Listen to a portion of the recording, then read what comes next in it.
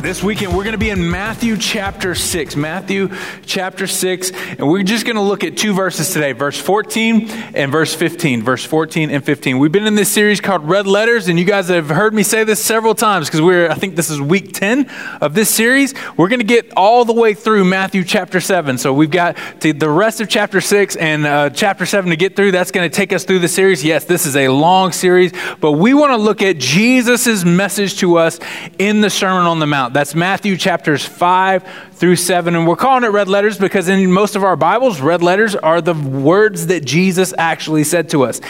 If I'm trying to help you become a more mature believer in Jesus, a better follower of Jesus, a better disciple of Jesus, the commandment that he gave to us was to go and make disciples. Guess whose words do we need to be looking at? Not mine. We need to be looking at the words of Jesus. And so that's what we're doing in this series. What does Jesus tell us? How does he tell us to live? In his person, when he came, Matthew's point to us was that the kingdom of heaven was at hand. The kingdom of heaven, the kingdom of God was here in the person of Jesus. And so as we're following Jesus, as we're doing the things that he teaches us to do, as we're living out the life change that we have, that he's given us, we are participating in the kingdom of God here and now. We all want to get to heaven, right? Everybody wants to get to heaven. We want to get there. We want to be in God's presence, but we can actually experience God's presence in the here and now by following Jesus' leading and Jesus' teaching and the Holy Spirit's guidance and direction in our lives. And so the kingdom of heaven is definitely something that's not yet, it's coming, it's going to be here, but it's also something that's here now. So now and not yet. So what Jesus has been talking about is he's been talking about really how we should live. And that's the past several weeks that we've been looking at. How should we live? We talked about anger and relationships and how we should pray and like how we should not try to make things about ourselves. We've talked about all these different things and when we've looked at what Jesus has said, but really he's talking about how we should live, how we should act, how we should be.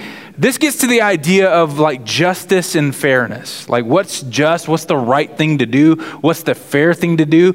And what's the right thing to do in situations? Like how should we be living? What's the right thing to do? When my kids were little, when they were really little, I would cook them breakfast or we'd be out at a restaurant eating breakfast and they would sometimes when they're little kids, they don't eat everything on their plate. You guys have kids like that? They'll eat your whole pantry when it's not dinner time, but when it is dinner time, they don't eat anything. They don't touch anything on their plate. And what I used to teach my kids was, hey, if you have bacon on your plate, bacon's good. Thank God for the new covenant. If you want to study Old Testament, you can figure out that joke later. But I would tell my kids, I was like, listen, if there's bacon on your plate, like don't leave bacon because a little pig had to die for that. Like you need to eat all the bacon that's on your plate. Like you need to eat all of it. Like it's good for you to eat all of it. Well, so 3 of my kids now eat all of their bacon and one of my kids became a vegetarian. So like that's what happened in my family. But that's like how things should be. We should eat all the bacon on our plates. We should do these things. And so as Jesus, that's a very lighthearted thing, but as Jesus is talking to us, he's given us very, very serious examples of how we should be living. Last week we looked at the Lord's Prayer. In Matthew chapter 6, verse 9 through 13, he says this, "Pray then like this, our Father in heaven, hallowed be your name. Your kingdom come, your will be done on earth as it is in heaven. Give us this day our daily bread and forgive us our debts as we have forgiven our debtors. Lead us not into temptation, but deliver us from evil." Within this prayer, Jesus says the line, "Forgive us our debts as we forgive our debtors." Forgiveness is difficult for many of us. Why is that? Why is forgiveness so hard for us to do? Why is it so hard? Because I think a lot of times when we look at the desire for justice and fairness in life, I want to see what's just being done. I want to see what's fair being done. And when I'm the victim of justice being attacked or fairness being attacked or what should have happened in the situation being attacked, I want to see justice happen. I want to see fairness happen. And so the offending person who attacked my sense of justice, of what is fair and what is right for me, and I'm the victim for that. And so in some ways, some people look at unforgiveness or not being able to forgive other people as a way to actually fight for justice and fight for fairness in their life and protecting what should have happened. But Jesus tells us that we need to forgive. We need to forgive others. Now, does that mean that we just let anybody do whatever they want to do and we don't ever speak up? We don't ever say, hey, that shouldn't happen that way. Things shouldn't be like that. No, we can still speak up, but we have to learn to forgive when we are the victim of someone else's sin or failure or mistakes or whatever in our lives. After the prayer, and Jesus says the lines, forgive us our debts as we have forgiven our debtors. After the prayer, he includes two lines of commentary in verse 14 and 15, and I want to focus just on these two lines today. For if you forgive others their trespasses, your heavenly Father will also forgive you. But if you do not forgive others their trespasses, neither will your heavenly Father forgive your trespasses. In this statement, Jesus ties our ability to receive forgiveness from God with our willingness to forgive others. Does this mean that Jesus is putting conditions on our ability to be forgiven? No. It doesn't mean that, because if you look elsewhere in the Bible, if you look at what the Bible teaches about how we're forgiven, you didn't do anything to earn your forgiveness. Like there's nothing that you're like, man, you know what? I had 3 good days in a row where I didn't cuss and I didn't yell at my husband and I took the trash out when my wife asked me to and I didn't cheat on anything, where I had 3 good days in a row, so God loves me today. That's not how it works. It's not how it works. You don't earn forgiveness, love, and grace from God. You don't just earn it to get there. That's not what Jesus is saying here.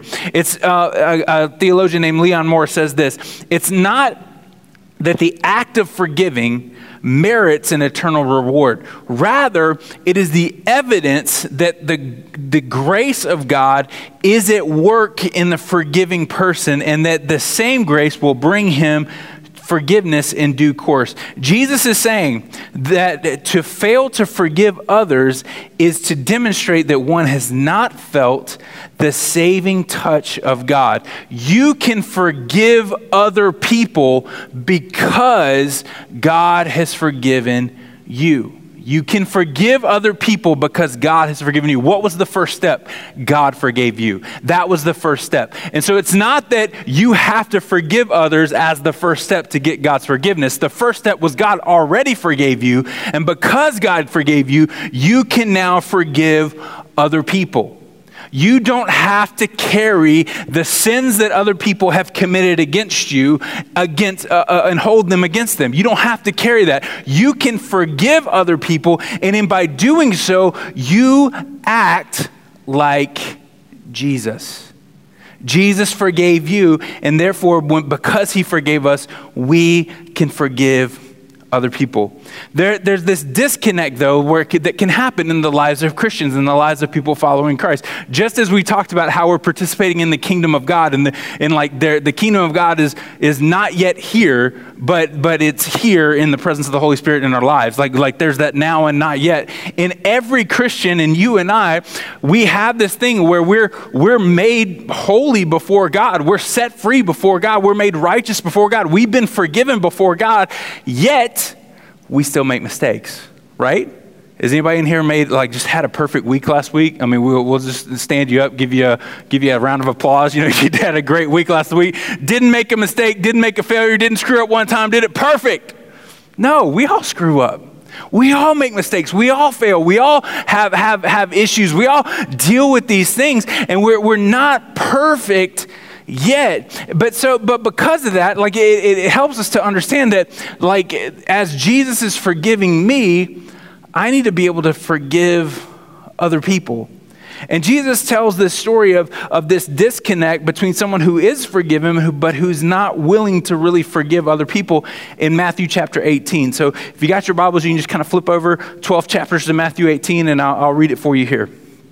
Then Peter came up and said to him, Lord, how often will my brother sin against me and I forgive him? So if I have a brother or I have a person who's a Christian with me, the Bible says love our enemies, and so we have to love them. But this is someone who should know better, a brother or a sister. When they sin against me, they should know better. But when they sin against me, how often should I forgive him? And then Peter, just kind of, we've talked about Peter before, always putting his foot in the mouth, always saying whatever, trying to lead the conversation on. You guys know anybody like that? So he's just trying to lead the conversation on. And so he actually throws a number out for Jesus. Jesus, I'm going to throw a number out. I'm going to ask you a question, and then I'm going to try to answer the question for you, right? Some of us pray this way. Anyway, so Jesus says, how often should I forgive the sins of my brother and I forgive him? As many as 7 times? Because, 7, one, okay, you did some good things. 2, 3, okay. 4, 5, 6, 7, now you're really spiritual. You can forgive people 7 times? How often should I do it? And Jesus said to him, I do not say to you 7 times, but 70 times 7. He's saying, you know what? Just don't be counting.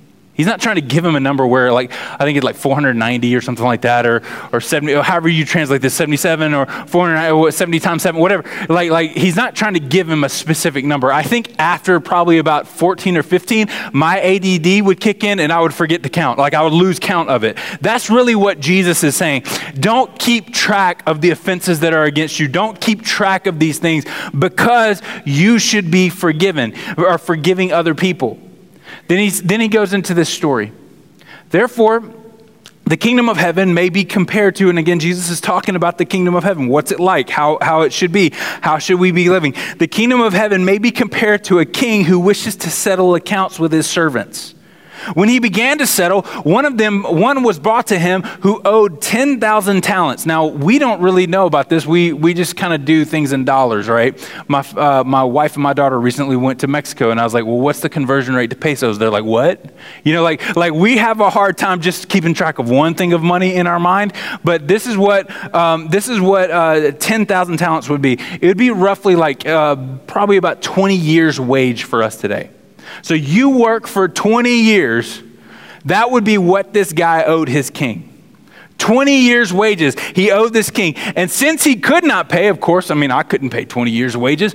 Since he couldn't pay, his masters ordered him to be sold with his wife and his children to pay the debts. So the servant fell on his knees and imploring said, have patience with me. Listen to this line because it's going to show up again. Have patience with me. I will pay you everything. And out of pity for him, the master of the servant released him and what? Forgave the debt.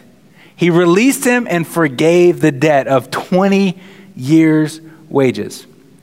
But when that same servant went out, he found one of his fellow servants who owed him 100 denarii. Now, what's that? That would be about a day's wage. That'd be what you get by working a day. So let's say you made $10 an hour. That'd be about $80. So this whole idea of 20 years' wage versus one day's wage. And what happened? Seizing him, he began to choke him and say, pay what you owe. So his fellow servant fell down, and what happened? He pleaded with him, and what did he say? Have patience with me, I will pay you. Does that sound familiar? It's the same words that he just said. And then it said he refused and went on and put him into prison until he should pay the debt.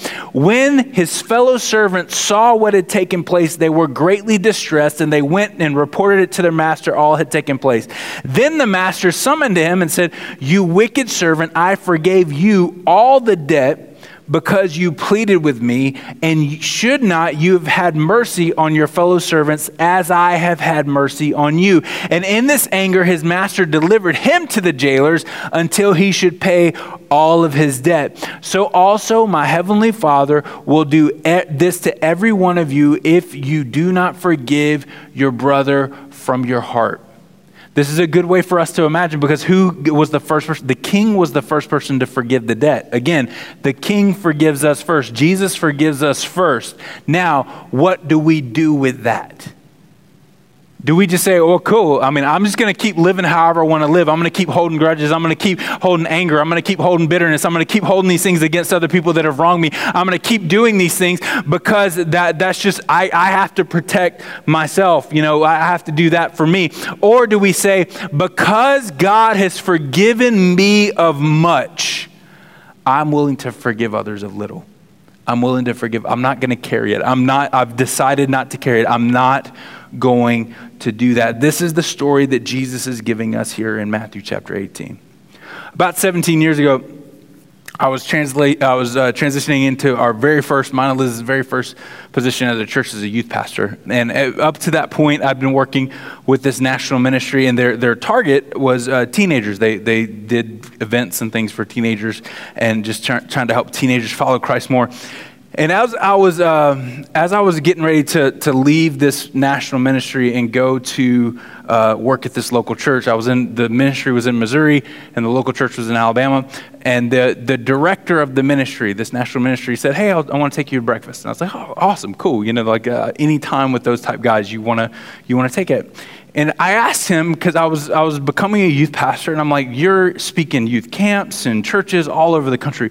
What's something that you see as like happening in the lives of teenagers? Like, what's something that you see that as I'm going to be a youth pastor that I'm going to have to deal with, that I'm going to have to address on a daily basis?"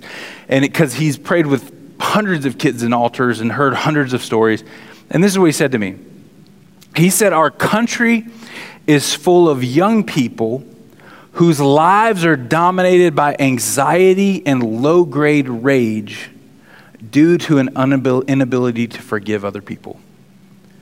Due to an inability. One slight becomes another, and before you know it, it's death by 1,000 paper cuts.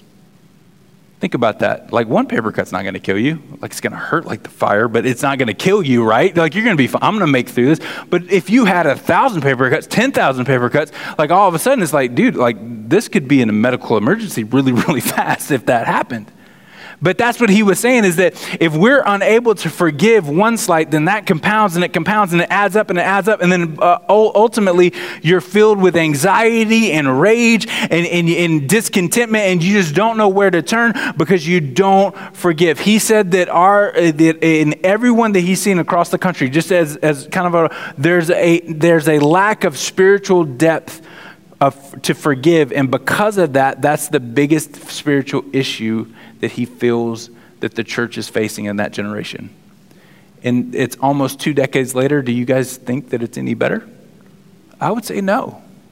I would say no. And all of us, if I look inside my own life, I mean, I still deal with this. I still deal with this inability to forgive other people, to actually like just say, I forgive you. Like, I'm not holding that against you. I mean, that's just something that in ourselves, in our humanity, in our sin nature is just natural for us to do. It's just to carry unforgiveness. But if we don't learn how to release it, and if we don't learn how to handle it, how Jesus teaches us to handle it, the pain and the poison that we let stay in our lives sticks with us, and it changes the way we should operate in God's kingdom. Over the next couple of years, I learned this to be true as a youth pastor. Teenagers are typically, what I found, typically the unedited version of their parents. Like, if you've got a teenager, like your teenager is the unedited version of you. So if other people say, "Man, your kids are amazing. Man, they do so good when they come over to my house and they do in school or whatever. And then you're like, "Man, these kids are horrible in my house. Why are they good at home but terrible out there?" Listen, you're doing a good job, because when they go out in public, they're an unedited version of you. You're doing a good job, Mom. You're doing a good job, Dad. So but I would see that these teenagers would be an unedited version of the parents. And every now and then you get this rebellious teenager, you get them acting out, you get them doing things, and there would always end up being issues at home. I could tell that something was happening at home, that maybe the parents looked fine, but something was happening at home. Why am I telling you this? Because if we have a generation of teenagers who are full of anxiety and rage and unable to forgive other people, then guess who they learn that behavior from? Guess who they learned it from? They learned it from mom and dad. They learned it from the adults in their lives. So as we've looked in this series on the Sermon on the Mount, Matthew 5 through 7, this is Jesus' longest recorded message in Scripture. I want to look at another thing that Jesus teaches us about forgiveness. And this is another recorded message in Luke, and some theologians call this the Sermon on the Plain. It's in Luke 6. But there's a lot of similarities and a lot of things Jesus says in this that kind of go with the Sermon on the Mount. See, what would happen is that these rabbis like Jesus, these teachers of the Scripture, teachers of God's way, they would have disciples. Jesus wasn't the only person there in that culture that had disciples. There was a bunch of teachers that had disciples. But Jesus had his disciples, and his disciples would say, I follow the teachings of Jesus. There was another guy named Gamaliel. I follow the teachings of Gamaliel. I follow the teachings of this guy. And as a Christian, we all say in this room, we follow the teachings of Jesus. We're disciples of the teachings of Jesus. And so as Jesus teaches us, we see that we're following those things. And one thing that Jesus says is that what the disciples would do is they would follow these teachings, and the teachings was called a yoke. And so when you hear Jesus say, my yoke is easy and my burden is light, what he's saying is that my teachings is not really demanding much of you because I'm going to do the work. I'm going to do the work of setting you free. I'm going to do the work of releasing you. I'm going to do the work of leading you out of where you should be. I'm going to do the work. You don't have to do that on your own. I'm not going to give you all these rules that you have to follow. I'm just going to say my yoke is easy and my burden is light. And so the disciples of Jesus would follow the teachings of Jesus. And so this is another area where Jesus is teaching us in Luke chapter 6, verse 38. Give, Jesus says, and it will be given to you, good measure, pressed down, shaken together, running over, will it be put in your lap? If you guys have ever like made something in the kitchen, I learned a while ago, like when you make cookies or something, it tells you to put a cup of flour. Like it's supposed to be like loose. You're not supposed to like pack the flour down in there, and that's why my stuff's always terrible. But like because that's what I was doing. But so what he's saying is like when you give, it'll be given back to you, pressed down, shaken together, running over. Like it'll be like as much as it can be, it'll be put back in your lap. Then he says, for the measure that you use will be measured back to you. Now, for those of us that have been in church for a while, those of us who laughed at my bacon joke earlier, right? For those of us who've been in church for a while, how many times have you heard this message from a pulpit with a pastor talking about money? That's typically where you hear it. But is this what Jesus is talking about here? When we look at what Jesus is saying, it's always good to see what someone is saying in context, right? Have you ever seen like on the media where they like cut an interview up and like they make it to where someone says something that they didn't actually say because you could take pieces of it and like chop it together and move it around, and then all of a sudden they say something that they didn't really say? It was the person's voice. Like they did actually say that sentence, but what that sentence meant or how they made that sentence seem like it meant wasn't what that person actually meant, right? And so if we just look at this passage of Scripture and we say, oh, given it will be given to you, pressed down, it's going to come back to you, do all this. Like we have to look at the context and what Jesus is actually saying. And if the Bible is our source of truth and doctrine and practical guide to our lives and it's essential, we must understand it in its proper context. What is Jesus saying here? Let's read the context. All you have to do is, it's easy. Go back one verse. Go back one verse. We're not going to start at the beginning of the chapter. We're just going to go back one verse and see what Jesus is saying. Judge not, this is verse 37, and you will not be judged. Condemn not, and you will not be condemned. Forgive, and you will be forgiven. Then he says, given it will be given to you, good measure, pressed down, shaken together, and running over, will be put into your lap. For the measure you use, it will be measured back to you. What is Jesus talking about here? He's not talking about money. He's talking about interpersonal relationships.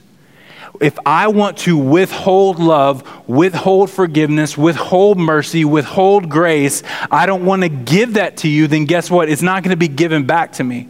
But if I want to be generous with love, generous with grace, generous with mercy, generous with not judging, generous with forgiveness, if I want to be generous with those things in my life, those emotional things in my life, then guess what? It's going to be given back to me, pressed down, shaken together, running over in a measure that I can't even follow on my own.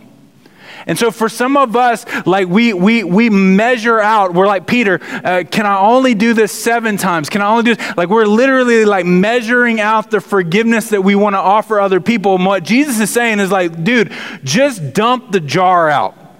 Dump it out. Like just give it to them. Like just love them. Like just show them mercy, show them grace, show them forgiveness, show them love. Like do this to them, because when you use that measure, whatever measure you want to use is going to be measured back to you.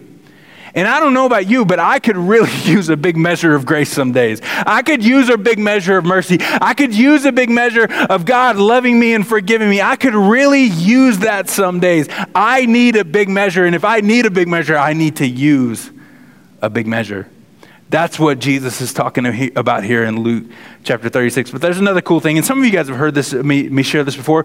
Some of you guys have not. So in verse 37, I want you to circle the word forgiven. Forgiven, you will be forgiven. Circle that word, highlight it, do whatever, put it in your Bible. If you're using the U version, you can like hold it down on the word and highlight the thing.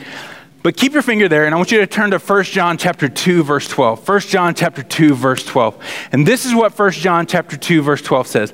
He's saying, I'm writing you, little children, this is John the apostle, in 1 John chapter 2, verse 12. I'm writing you, little children, because your sins are forgiven for his name's sake. Luke chapter 6, the word's forgiven. 1 John chapter 2, verse 12, the word is forgiven. It's the same word in our English Bibles. It's the same word. In Luke chapter 6, it's about us forgiving other people. In 1 John chapter 2, verse 12, it's about God forgiving us. Here's the thing, and we've talked about this before. The Bible is written in, the Bible that we have is in English, but it wasn't originally written there. It was written in Hebrew, Greek, and Aramaic. And there are parts, the part that we're looking at here is written in Greek. The word forgiven here in these 2 separate verses that we looked at, and in English, it both says forgiven, but in the Greek, it's 2 separate words. It's 2 different words. And those 2 different words mean kind of the same thing, but they mean something different. In 1 John 2, verse 12, I'm writing you, little children, because your sins are forgiven for his name's sake. This word here is aphiemi. What it means is to separate or to send away. So your sins are forgiven for his name's sake. What does that mean? Your sin, your past, your guilt, your shame, your mistakes are separated from you by the power of God. This is echoing in Psalms chapter 103, verse 12. For as far as the east is from the west, so does he remove our transgressions from us. Now, for those of you who don't like east and west directions, all right, you want to be told turn right, not turn east, right? Some of you are like that, I understand. But here's the thing. If I start going east, I will continue to go east forever because the world is round. I'll just keep going east. If I start going west, I will continue to go west forever. Right? So when we start going this way, it just keeps separating from us. As far as the east, you can keep going east, you can keep going west. It will be separated from us. And so God sends our sins away. Aphiemi, forgives our sins, sends them away. They're no longer a part of you, and we need to say thank God for that. You're no longer identified by your past. First Corinthians talks about if any man's in Christ, he's a new creation. The old is gone, the new has come. You're no longer identified by your past. Your sins have been separated from you. That is the word forgiven when John says, I'm writing you, little children, because your sins have been forgiven for his name's sake. Now, in Luke chapter 6, verse 37, when Jesus says, forgive others and you will be forgiven, what is he saying there? The word here is apolluo. What that means is to set free. So when God forgives us, he sends our sins away from us. When we forgive other people and experience the forgiveness of God in turn, we're set free. We're set free. When God forgives us, sins is separated. When we forgive others, we are set free. You weren't meant to hold resentment, anger, bitterness, and unforgiveness. It is spiritual poison in your life. You've probably heard this quote before, but I'll tell it to you again. Bitterness is like drinking poison and expecting the other person to die. You cannot hold it in your life. You need to forgive other people. You need to ask God to bless them. Now, does this mean that you keep toxic people in your life? No. You can separate yourself from them. You can have some healthy boundaries in your life. You can do these things, but how do you forgive people even if you have to separate from them? Is you say, God, I want your best for them. I don't necessarily want to have to see them pay or want to, I don't want them to go to hell for that. I want you to forgive them, and I want your plan for their life to come to fruition. You can do that even if you have to separate yourself for your safety, health, whatever. So it's forgiving. God, I want what's best for them. I don't want to see them have to pay for that. I want to see them come to know you and be set free and forgiven as well. C.S. Lewis, in The Weight of Glory, he talks about there's a difference between excusing something and forgiving something. Excusing something and forgiving something. You guys ever bumped into somebody maybe at Lowe's, like accidentally, you're like, oh, excuse me, I'm sorry, like whatever. And then you have this whole little thing of like this whole little dance that you do, or maybe like they go left and you go right. And so there's like this whole like dance thing that you're doing. You're like, excuse me, sorry, like doing that thing. Maybe it's just me. Maybe I just need to learn how to like walk. But anyway, that's what happens. And so we say, excuse me, and that's just part of it. But what excusing does, and this is C.S. Lewis's definition, the same guy that wrote the Chronicles of Narnia, by the way. What he says is that we really don't have a problem forgiving something that is excusable. When someone says, excuse me, like that it shows that offense was an accident, or that person didn't really intend it, or that person really just kind of slipped up or said the wrong thing or did the wrong thing. And it's we have an easier problem forgiving things that are excusable.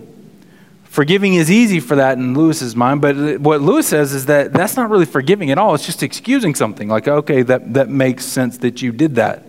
I can get my head wrapped around what you did and why you did it, and I can forgive you for that. But what Lewis says is real forgiveness is when there's a steady look at the sin that someone has done. And there's no excuses for it. There can't be any allowances made for it. There's just dirt and meanness and malice. And they're just being mean when they did it. And what he says is that for many of us, like, we just want to forgive people that can be excused. But what Lewis says is, like, we have to forgive all of it. We have to forgive the sin. Just like when you and I have messed up, and sometimes our mess ups for God is like, oh man, I probably shouldn't have said that. Like, that's probably like I've put my foot in my mouth, I got myself ahead of myself, whatever, and I just kind of messed up, whatever. But sometimes we really sin. Sometimes we lie, sometimes we cheat, sometimes we steal, sometimes we do things that they're like obvious, like just sins against God, yet God forgives us. And God will forgive those sins just as much as he will the times that you slip up. Like, he'll forgive both when you ask him to. And so when other people do these things to you, when they accidentally bump into you at the grocery store, or if they say mean, ugly things about you and really cut you off at your knees, when they do these things, you can forgive both ways, because that's how God has forgiven you. Jesus' forgiveness is for all of our mistakes, all of our failures, all the sins that we've committed, all the things that we've done against him. He forgives us of all of it, but this allows us to forgive other people of all of it. It's not just the behavior that can be excused or the stuff that you get an apology for, but because listen, you might not get an apology from people. There's some people that just won't apologize to you. Doesn't matter what they do, doesn't matter how wrong they are, doesn't matter how obviously wrong they are. They're just not going to apologize. So don't wait for an apology. That Jesus doesn't say, hey, when someone apologizes, then go ahead and forgive them. No, he just says forgive them. Like just whatever measure, just give it to them. We have to forgive the ugliness, the brokenness, the stuff that should have never happened. Because that's what Jesus did in us. In Christ, your sins are forgiven, separated from you. But the greatest gift that you could get is the release of pain, anger, bitterness, rage, and frustration. You can experience the epitheme of forgiveness, the separation from you, but you can also experience the apoluo, the setting free. And I want you to be free. Jesus says, if you forgive others' trespasses, your heavenly Father will also forgive you. But if you do not forgive others' trespasses, neither will your heavenly Father forgive you. Forgiveness is a byproduct of forgiveness.